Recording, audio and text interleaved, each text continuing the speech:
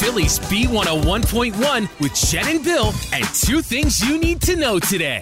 Two Things to Know is sponsored by Tinseltown Holiday Spectacular. Experience Tinseltown Holiday Spectacular, dazzling illuminations, ice skating, photos with Santa, festive treats, holiday gifts, and more. Tickets are limited. Plan your visit today at tinseltownholiday.com.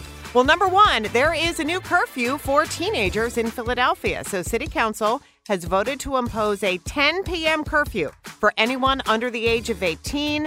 Its purpose, of course, is to help keep kids safer from gun violence in the city. Mayor Jim Kenney is expected to sign it. Number two, the U.S. Senate has adopted a measure forcing a deal between national freight railroads and their unions. Now, this agreement averts a potential December 9th strike that would have crippled U.S. travel and commerce in the middle of a busy holiday shopping season. Under the deal, rail workers will see about a 24% pay increase by the year 2024, along with more flexible hours. And those are your two things on Phillies B101.1. This episode is brought to you by Progressive Insurance. Whether you love true crime or comedy, celebrity interviews or news, you call the shots on what's in your podcast queue. And guess what? Now you can call them on your auto insurance too with the Name Your Price tool from Progressive.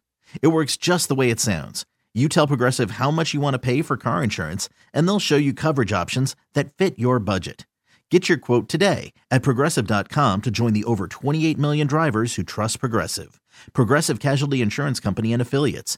Price and coverage match limited by state law.